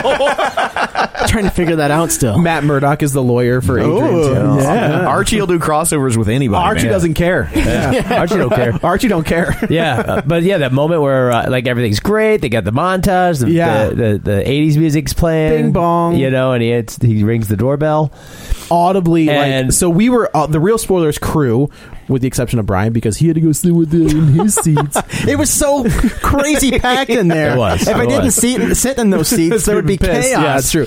Like, we're all sitting in a row, and the people, like, at least the people in front of us and the people right in front of them audibly gasped when the door opens and it's Michael Keaton. It's Adrian Toombs is Liz's dad. Yeah, and he's not holding them hostage. Nope. He's just he's they in didn't go that he route. Didn't know. He's in dad mode. Yeah, he's the dad. Like, at that point, he didn't know that Peter Parker was Spider-Man. Yeah. Right. Which was great because I think it's sort of a similar thing to the original Spider-Man with Tobey Maguire, where Norman Willem doesn't Dafoe knows, and then it's that sort of Willem confrontation. Dafoe immediately went into like villain mode. Yeah, right. Willem Dafoe was like super cool, and then he got a snort of that gas. Yeah, and then he went crazy. Right. He I the wonder, way Keaton played this role. He could have been Norman Osborn. He also does a good job of you kind of sympathize with him. I liked his motivation. He got screwed out of a government contract. He thought, I'm going to set up my family. This isn't a guy that's been a bad guy his entire life. No, like, situations have turned him bad. Yeah, and so, he thinks he's got this great government, the best villain government gig, and it gets yanked out from under him. So he's got motivation to just hate superheroes in general, especially the one that keeps mucking up. Yeah. And then I also like that, like, when he kills a guy, it's on accident. Yes, that was a great scene. Yeah, because he was like, I thought this was the anti-gravity. The guy's like, no, that's over there. Yeah. The guy's gonna rat him out, and he's like, he pulls up an alien weapon and points it at him, and he's like, then you can't leave. And he hits the button and it disintegrates him. Yeah. And he's like, I thought that was the and he so does. He stops and he's like, I thought that was the anti-grav gun. So he's not a guy that ever really gets drunk with power. And I think that was a great scene too, because it shows that he's in control of his emotions. Right. So when he discovers that Peter is Spider-Man, he doesn't flip out and go ballistic. But right there in front of his daughter's homecoming dance. He still has a moral compass. That scene in the car. Right. Ooh, buddy. Like, if this wasn't a superhero movie, that would be an Oscar clip scene. That scene in the car, as one, when he non-verbally, you realize he acknowledges, he figures it out. He's figuring out that that's Spider-Man. Yep. It's all in his face. There's not 1 ounce of dialogue coming out of Michael Keaton's mouth. And he's just connecting the dots. Right. And then when she gets out of the car, and he's like, we're going to do the dad talk, and real he quick. gives the speech, which was a great. I mean, like, there's so many, like, when they're still in the house and Peter knows, obviously, and he's having a meltdown. But the way that it plays, because it's boy picking up girl for dance, he just and looks like he's awkward and nervous. It was so well done. Michael Keaton is so menacing. Yes. In this scene, I mean, in that moment, he honestly might have been the most frightening villain that in this entire he's the franchise. Most evil. It's tough because, like, Loki isn't terrifying, right? He's just a swarmy, right? But he actually was menacing. The only one that came close was Vincent D'Onofrio. Yeah. And that was on the Netflix stuff. His Kingpin is top notch. But Keaton's motivations are grounded in a reality that everybody can empathize with. Sure. Right. Yeah. And he even says, he's like, the reason you're walking out of this car right now is because you saved her life. And that's why he's still kind of likable, right? Because he's got a moral compass. He's saying, like, look, like, you get out of my business and I'll stay out of yours. You save my daughter, and I have respect for that, because ultimately that's my concern and my family. All of this was only ever about my family, and she was just like, and he's just like, okay, yeah, and it's like, and I get why he doesn't, and he kind of feels like he can't, but it's like, I just thought that was it's a really good scene, such a great scene. The only weak part to this scene is the fact that for whatever reason Peter's cell phone is still in the car. I think he did that on purpose. There. I took that as a plot. Like that was just like a plot contrivance where it's like, oh yeah, my phone I took it because as soon as he got in touch with Ned, he's like, track my phone. He knew. I took that as he knew exactly what he was doing. Yeah, I thought that was better. better. Which I think that's some of the things that the other 4-5 movies forgot about. Is Peter Parker they forgot about Dre. Smart. forget about Dre. I always forget about Dre. You never forget about Dre. No. That's the problem. But they never acknowledge that Peter Parker is one of the top, like, in the comic books, he's one of the smartest guys in the Marvel universe. Yeah. He's like top 5. So because he's actually one of the weakest heroes, right? I mean, he has like from a physicality standpoint. Oh yeah, for sure. Like he's definitely it's his smarts that keeps him at on the Avengers. And it seems like even Batman, the Batman, is going back to that too. It's going to be more noir detective. If you tell me that he has a good, as Dan said, we've been hearing that since 1989. Yes, I don't know. Dark Knight was a detective movie. A little bit, like futuristic. It was a crime movie. Okay, that's fair. It was a crime movie. That's true. So Peter gets to the dance, and he's having a crisis of faith, where he's just like, I can't leave them out there. I can't, because he knows that there's. So Stark is clearing out Avengers Tower, and they know that they've been working on an anti-grav thing, and the flight is taking off in the next 10 minutes or whatever. So Peter knows that he's got to. He can't. With great power comes great responsibility. Like, I'm the only one that can stop it. Nobody else is listening to me.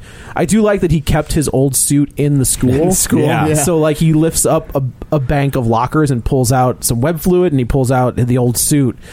And he goes, like, he starts going. He gets attacked by the new Shocker. And he ends up standing Liz up at the dance. He does. And I like this, too, because, like, that was always kind of in the great Spider-Man stories. That's what would happen, right? He would have to screw up his personal life. Right. Yeah. In order to do something for the greater good. That nobody would ever know about. And the way they all kind of meet around this girl, her dad, him as a like, all those points converge. It's masterfully put together. That could have felt really forced, and it didn't feel forced at all. No, I agree completely. And Ned gets to be the guy in the chair. You should, because I'm right. You are right. He's the guy in the chair. He is the guy in the chair. Yeah. Which I thought was, he was like, can I just be the guy in the chair? He's like, the guy in the chair? He's like, yeah, I'll tell you where to go. And so Ned is the guy in the chair where he's calling Happy Hogan. He's tracking the phone. He's tracking. And I love that he's in the school library. He's got all these computers because he's in the school library. It's just he's just rolling from side to side. Yeah. And that was great too with Happy, because it's just like now there's another kid who's trying to get in touch with me. And he just hangs up on him. Yeah, he's like, how'd the Happy thing go? He's like, I don't think he liked me very much. So Pete gets attacked right outside by the Shocker, and that's a good fight. Like that looked good. The CGI was good. Yeah. And he wins, like he webs he beats the Shocker. And it was Ned. Oh, that's right, it was Ned. Ned came up hits him with the old web shooters, and then Pete takes care of the rest. Pete goes and he realizes he's got to get to Stark Towers, basically, and he can't get there in time. The one scene that we forgot to talk about is the golf course scene, which was got the biggest laugh from me. Finally, thankfully. We've always jokingly said, well, how the hell, what happens when he goes into a park? Like, what if there's nothing attached Especially to him? kind of like Civil War, when you're in this he's on like the hangar open airport. What's he swinging on? Yeah, we see him in the suburbs. It's hard to be Spider-Man in the suburbs. Yeah, so he gets to a golf course and he goes to shoot and there's nothing around. So he's got to run across it is definitely Ferris Bueller's Day Off, which they reference. Which I thought was great too, because it's like you see this is happening and you're like, oh, okay, of course. But then it's on a TV and it's okay, even better, even better. So smart. So he steals Ned's car. Not Flash's car. He's just like, get out of the car. He's like, it's my dad's car. He's like, I don't care. Like, get out of the car. Does he say that he's friends with Peter? No, I don't think so. He just kicks him out of the car. So he can't. No, he doesn't because he does that earlier when he saves him at the White. He's like, "Is it true you're friends with Peter Parker?" That's right. Yeah. That's right. He asked that, but I don't think he ever responded. He doesn't respond. Yeah. So he steals the car and he can't figure out how to. Like, he's not driving it very well. So Ned is hacking the car from the school library. Finally, he gets to the hangar and he's not even hacking the car. He's just like trying to turn the lights on. He's telling him right. He looked at the manual. He's like, "There's a knob on a stick on the left-hand side." Oh, he's like, okay. Of course, it was an Audi. So he gets to the hangar. He grew up in Queens. Why would he know how to drive? That's true. That's a good point. And he's 15. He's also 15. He's like, I've driven a little bit. Parking lot. Yeah. That's all he's done. And then I also like where the principal or a teacher walks in and she's like, "There's a dance going on. What are you doing?" And he's just like, "Oh, Ned, looking at porn," and like quickly closes the laptop. I thought that was good. It's an excuse she'll believe. That's also true. Yeah, she's like, as okay. the parent of a teenager, it's an excuse I'll believe. So Pete gets to the hangar where he thinks that everything is going down. You can see, like from the get, that like the old wings have been dismantled. So like the propellers or whatever in the wings are gone. Right. He has another great scene with Michael Keaton where Keaton's down there. He's just like, man, like I was hoping you'd take option A. And we're here now. And he gets beat. Yeah. You know, he's like, "Oh, your wings are like you didn't even touch me." He's like, "I wasn't trying to touch you." Oh yeah. And then the whole thing collapses on him. And this is Brian. I kind of talked about this just now, where I wish like that's a scene from that's an iconic. That is an iconic top cover, 5. Yeah, with him being covered in rubble and the water all around him.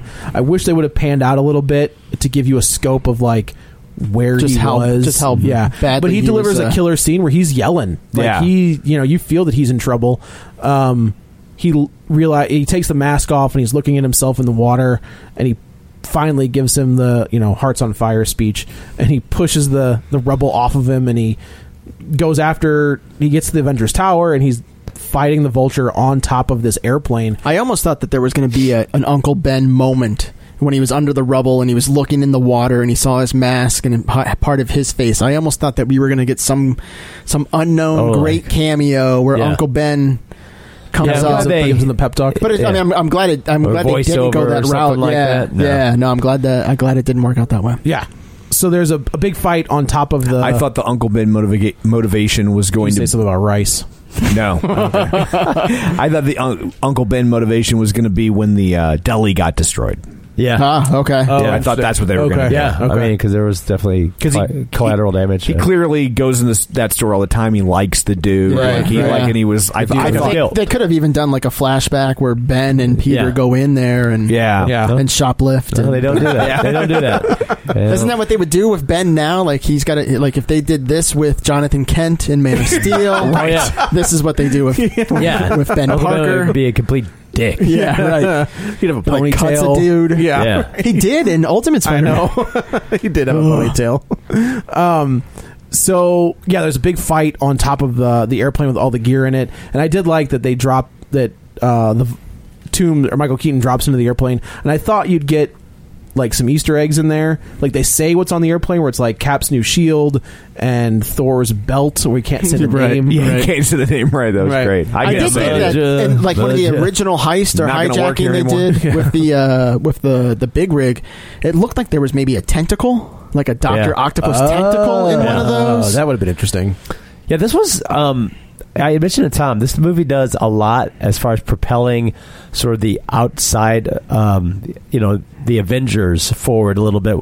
So we're not going to have to, like a new shield. And so here's the thing: why would he have a new shield? Well, I think at this point, didn't he leave it? He left. He broke it. I don't think Tony's going to be like, yes, but you're I think a war at this criminal. Point, remember at this point, he had received the letter from Cap.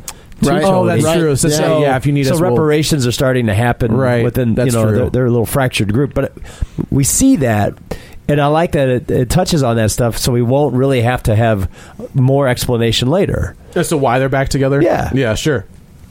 Like it makes steps to like sort of like connect those dots, right? Which I feel like there hasn't been a lot of, and I guess maybe they're going to try to cram a lot in Thor Ragnarok, because like there hasn't been. I mean, there've been like one or two cameos of Thanos in other films, and it's like we've been waiting basically since 2012. for Thanos to show up. Was it 2012 or was it 22? No, 2012 is when we. 2012 was Was that Avengers? Yeah, Okay. that's where we see him. So Right? Yeah, because he's the one that sends. lots of little seeds. Right. Yeah, I think Thor Ragnarok's going to be the one. I mean, it has to be the one. Like that's the only thing last between. one. That's yeah. the last one they've got left, so they have to do something. Oh no! Well, Black Panther, I think is February. We'll see is that what they right? do. Oh, that's true. But I guess it depends on how much they want to tie that all in. I feel like that. I mean, from the trailer, that initial teaser, it feels like that's in a world by itself. Yeah, right. Which is fine. I mean, it looked incredible. World. Oh, buddy, that looked good. But so he's on big fight. He's on another like self-driving vehicle. You know, it's right? not the jet. Sure. It's like, well, it's Stark Tech. You don't there really wouldn't need be anybody pilots, in there. Yeah. So we see like a box full of arc reactors, or we see a box full of the little bombs, and we see suits of armor all in there. And then so Pete kind of like, since he has this homemade suit, he doesn't have the stability that he would have with that Stark suit. So he's constantly trying to like stability, grip, anything and nothing. So he kind of like knocks this sealant, like these wings are used to seal the hole so that when the Vulture lands on it, he's got a that was pretty clever too. It's like executive decision, almost taking place there, where he creates that seal and opens up that great Kurt Russell movie. Not so much a good Steven Seagal movie. Yeah, actually, it's a great Steven Seagal movie. Well, it is, but it's one of those movies where people who went to see Steven Seagal were like, "What?" 15 minutes later, they're walking out. They're like, "Man, that Kurt Russell." It was like a nebbish role for Kurt Russell. Yeah, it was. It was. Yeah. Does he? He turns though. Right? I got a flight. What? He kind of like more of a rose up. He steps up, but because what do you expect? He's like, let's hack this airplane, guys. Let's get up there. Yeah, that's because they had Seagal. Well, it was a head fake. They had a head fake to make everybody think it was a Steven Seagal, Kurt Russell movie, and then no, it's not. It's Oliver Platt. That's the guy that got Steven Seagal's like, you can afford me for about 10 minutes. Yeah. And then and that's also about the length of the window where he could make that demand. Right. Yes. I have a 10-minute deal here. You gotta hurry. So they end up crashing the plane away from, like, close to an amusement park, but on the beach. Cut through whatever that... They clipped something. Was that Coney Island? Oh, I guess that's kind of what I thought. I think it was Coney Island, because they show the cyclone. That's Coney Island. That's the roller coaster that Alvy Singer's house is under in Annie Hall. Yeah. So wow. Yeah. Oh, so yes. It was Woody Allen as Spider-Man. It was Woody Allen as Spider-Man. Yeah. He's able to sort of like use the flaps. Yeah. So he gets it out of the way of the city. If this is a Man of Steel movie, he just crashed it. He didn't even care. Yeah. Right. Nobody would be there. Nobody would be there. So they have a knockdown drag-on fight there in the sand, and I'm trying not even really knock down, drag out. He was like, Vulture's just like, get out of here, kid. And he's like, see ya. And he's like, oh no. That is true. I didn't think about that. Yeah, he has like he's like Timothy Dalton at the end of Rocketeer. What a great reference. That's pretty good. I do forget he pulls the gum away. Gum off. That's the only thing that kept that pack from exploding. Hey, be careful. Didn't want to gum up the works. Boom. So then the pack explodes, and Pete, again, like in typical Spider-Man fashion, doesn't want anybody to die. So he goes into the flames, into the airplane, and pulls the Vulture out. We see something we don't normally see in movies. The villain survives. And gets put in jail. Yes. And the hero even saves him. Normally it's like the hero saves him and the villain does one last evil things, and then he has to kind of let him die. It's like, it was nice to that he was a hero. Right. Like through and through, he was a hero. Although I felt like, and I told Tom, I felt like it was shot in a way where they maybe shot it a couple different ways. Because he is standing there, like he sees the explosion and he's off to the side. Like, and then he runs in and grabs him. I think they opted to... I mean, they made the right call. They kept him alive because it was refreshing to be like, oh, cool, sweet. Yeah. I did like the Mac Gargan reference. Mm-hmm. Scorpion. Scorpion was there. Like that's. It was a nice touch too. Like he webbed up all of the crates. It made sure, like, gathered all the arc reactors. It was a classic Spider-Man movie. Like everything was webbed together, and they had a handwritten note. I caught the old Vulture guy. Flying Vulture guy. Right. Signed Spider-Man. Yeah. So. He's back in school and everything. Liz is there, and he kind of says, "Look, I'm really sorry." And she's like, "About what do you say that a lot? What are you sorry for this time?" And he was just like, all of it. Your dad. Your dad, homecoming, blah, blah. So she kind of says, like, my mom's moving us up to Connecticut and Oregon. Which is almost like Connecticut. Pretty much so. Yeah. Just up the coast. Right? Yeah. That's a little bit longer commute. But other than that, it's fine. No big deal. Nobody cares. It's just up the coast. Where does Connecticut the other come coast? from? I don't know. I just up the coast. The coast of Canada. Yeah, just up the coast. This is why the asshole that sent us that tweet is just like, you stammer through your things. Yeah, well, I do. Well, look at the comedy gold that we just spun out of that mistake. Yeah. Who's not here tonight? Kevin. Yeah, it's interesting. Typing up some missives. Some mean tweets. Yeah, so he kind of says, like, I'm sorry, and she's like, my dad doesn't want us here for the trial, so that we're going to move, not to Connecticut. No. That's Oregon's state slogan. Is that not Connecticut? Not Connecticut. And then he goes home, like, I'm trying, is that how it ends? Is that No. Because he goes to Stark. And Happy Hogan's like, come to the bathroom. Meet me in the bathroom. Oh, yeah, in the bathroom. Which I thought that scene was great. Yeah. Like, that it was chess kid shows back up. Where he's washed his hands forever. He's with he's with the decathlon team. And right. This is how we find out MJ and Zendaya. She's the new team captain. Right. And he gets the text. And then, so he goes to the bathroom, and there's... it was great of that kid, though, when he's washing his hands, because his eyes are still kind of shifting back and forth. He's looking at the two of them. What's happening? So he kind of says, like, look... But another good joke, too, because he's like, is Tony in the bathroom? Yeah, he's in the... Is he in there right now? He's like, no. Yeah, why would he's upstate.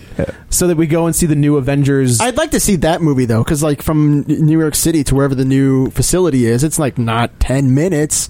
I mean, there's, like, they were building a facility at the end of... Well, I know, but I'm just saying, like, the drive from one to the other. Oh, sure. That's, like, a nice little, swinger-style 90-minute movie between Happy Hogan and Peter. Why not? Not bad. It's the added feature on the Blu-ray. That's what it'll be. Exactly. It'd be made. It'd be more like made. Right, that's true. As long as he's not as annoying as Vince Vaughn in that movie. I know. Man. So he shows up and... But this is another little, like, comic Civil War moment where they're going to either in the costume or not. I mean, he's only 15, so he's going to put him in the costume. Yeah. And introduce Spider-Man as a member of the Avengers. That was the thing. That was right out of Civil War, so that the Tony Stark has a press conference. Right. And he takes his mask off in front of everybody, and Jameson has a heart attack. And he's just like, what? Yeah. He's been here the whole time. J. Jonah Jameson. Not... I wish... J.K. Simmons. J.K. Simmons shows up. You will never... top that casting. No. They didn't even do it in... did they do it in... They referenced him, maybe. Okay. But they never... I feel like he could probably show back up in this. Like, I feel like that's one of those... James Gordon now. Okay. Weird. Yeah. I'm fine with that, too. Like, it should have been Bryan Cranston, but whatever. So Tony Stark's giving him the pat on the back. He's like, you did great. We're proud of you. And he opens this... He's, the cylinder slides open, and there's the new the new spider suit, the Iron Spider suit, basically a new toy for you to buy. I mean, the color scheme is definitely still like the original Spider-Man, right. And a little like a sort of Venom influence, Spidey 2099 influence. I felt like, are they laying the groundwork for Venom with? They were talking so much of the technology was alien. Kevin Feige said.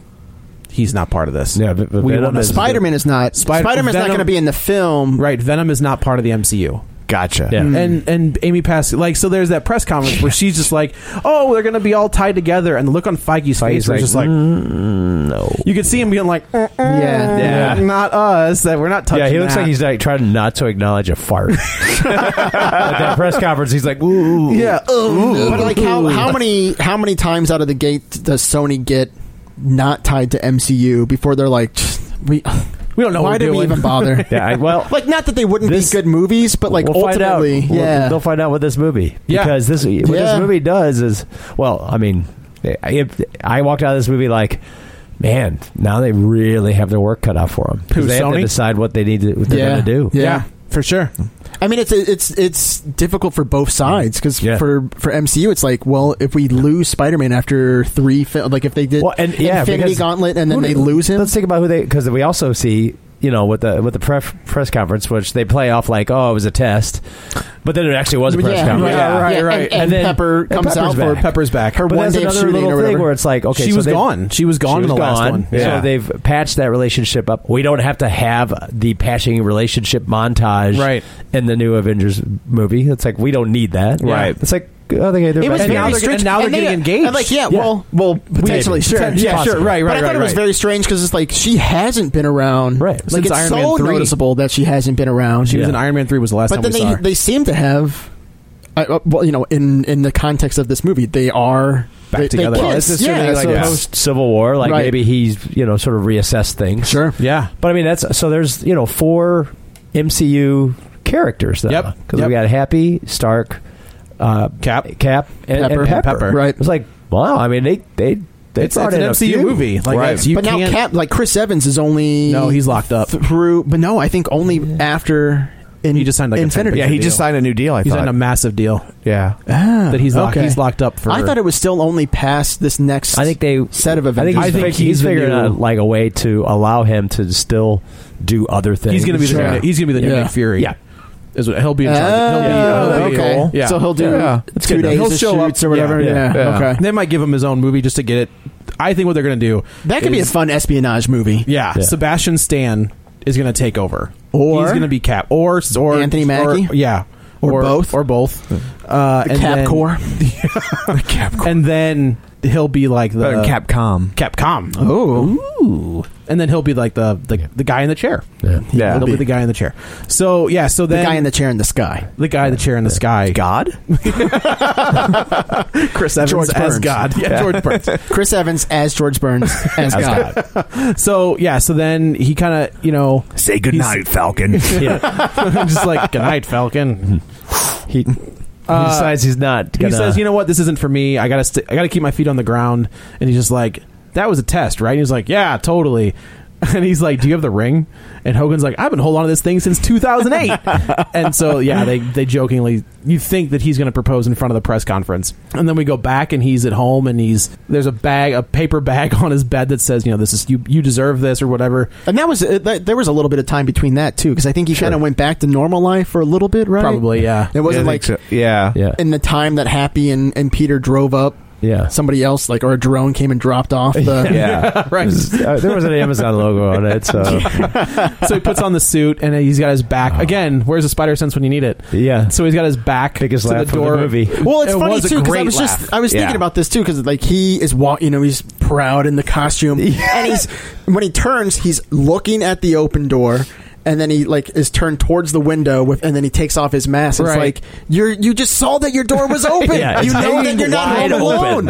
And then obviously there's Marissa Tomei and she says, "What the f-?" And then it that cuts. right there. And it's So that's good. great that laugh was the line. perfect ending. Yeah. And May does know that Peter is. I mean, and he could play great. it off as like it's cosplay. Like that's the way That's what I was thinking, That's too. the It's way just they like, could do go. you like my new pajamas? Or they Put could it own together. it. Yeah. You know, I'm pretty or sure they- she's or they- probably- Yeah, she's not. I think at that point, because she knows he's got a Stark internship. I mean, Right. I don't It's all think- there. Yeah. And they Taking don't off all the let time. Miss Aunt May be as clueless Right. as the other She's two. not a doddering old woman. She's not. And she's Yeah. Marissa Tomei. Right. And I did say they kind of prettied her down a little bit, But they still... kind of like Diane Lane in Man of Steel. But they like- also had the running gag about how you're like, oh, you're hot aunt. yeah, Yeah. Or she's definitely like still the hot aunt, but Yeah. she's not Marissa like as hot as Marissa Tomei Yeah. is. But this was really good. It was great. It was This so was really good. It was a lot of fun. good I guess it's movie. probably Spider-Man. I've got the guy tattooed on my body, so he's my I favorite. almost thought you were going to say butt.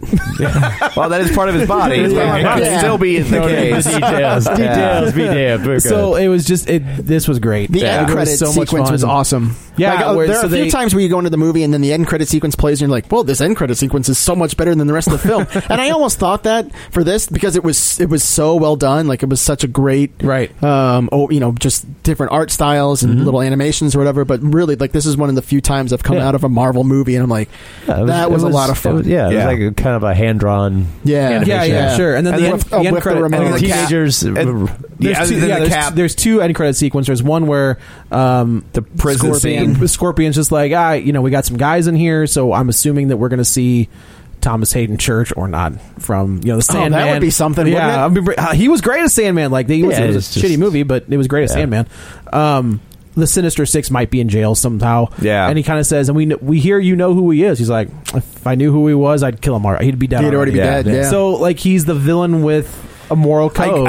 You don't know if he's not going to if he wants to kill it for himself. If he wants to kill himself, or if it's like he saved my daughter and now he saved me. I'm going to give. That's the way I interpreted it. Yeah, like I'll give him you get a pass. And then the cap scene at the end. Cap scene was a lecture about patience. Yeah, wearing. Sometimes you wait for something and it's just not worth it. Yeah, you got to learn sometimes. But I do like that anytime he's not wearing the Avengers 2 suit, he's wearing that awful Avengers 1 costume that did not look right for whatever reason. It was like the most comic accurate costume, but there's a reason those don't work on screen all the time. Yeah. But yeah, it was really good. This John Watts I think he's done 2 movies. Cop Car was super weird but really good. Yeah. And now this. Yeah. And I thought, if you've seen Cop Car, the's a lot, he has a delicate hand. Because it was working with 2 kids primarily for most of the film, even though Kevin Bacon is what sold it. It's working with 2 kids. And you can see that a lot of times, his delicate hand as a director, the scene in the car with Peter and Vulture. And I mean, there are a lot of small elements that just worked one on top of the other throughout the course of the movie, and it just they kept a lot. I mean, I also like that they kept a lot of this practical and and in the environment, in the right environment. You know what you didn't see in this movie? De-aging. No, there wasn't a single person de-aged in this movie, unlike the last 4 movies but I seen. like seeing I thought that was a joke about the Vulture and his ability, or his abilities to de-age people. So I mean, I like seeing the actual environments and the street level. Yeah. So Dan, do you have a video recovery? We'll put a pin in this. No. Okay, then we're done. Go watch the old Spider-Man TV show. I was going to say, what about an alternative? This was really great, but if you want to feel horrible after watching it, Spider-Man 3, Spider-Man or 3. Amazing Spider-Man 2. Now, have you watched Spider-Man 3 since? I have not. So you've never seen the dance sequence? No, I have. I saw it on home video, and that's when I realized my mistake. Okay. But anyway, let's go around the table, and everybody can say where to find them. This is Dan. You can find me on Twitter at DanGraney67, GRANEY. This is Brian. You can find me at Lord Spathington. This is Joe. You can also follow me on the Twitter at Joey Butts, BUTTS21. And this is Tom. You can follow me on Twitter at Roger Kubert or on Facebook at Facebook.com/Tom O'Keefe. If you want to continue the conversation online, you can find us at Facebook.com/Real Spoilers or on Twitter at Real Spoilers. Don't forget, we're on iTunes. You can go there, rate, review, subscribe. We greatly appreciate it. And that's it for this episode. I have no idea what we're doing next week. I think it's apes. I think you're right. Yeah. I think you're right. So I'm sorry. I liked them so far. Snore of the Planet of the Apes. There's the Brian Spath. I did have a nice nap during War of the Planet of the Apes. So War for the Planet of the Apes. Sorry, prepositions. So, anyway, so that's it for this episode. Thanks for tuning in. Until next time, Ross electrocutes the Queen.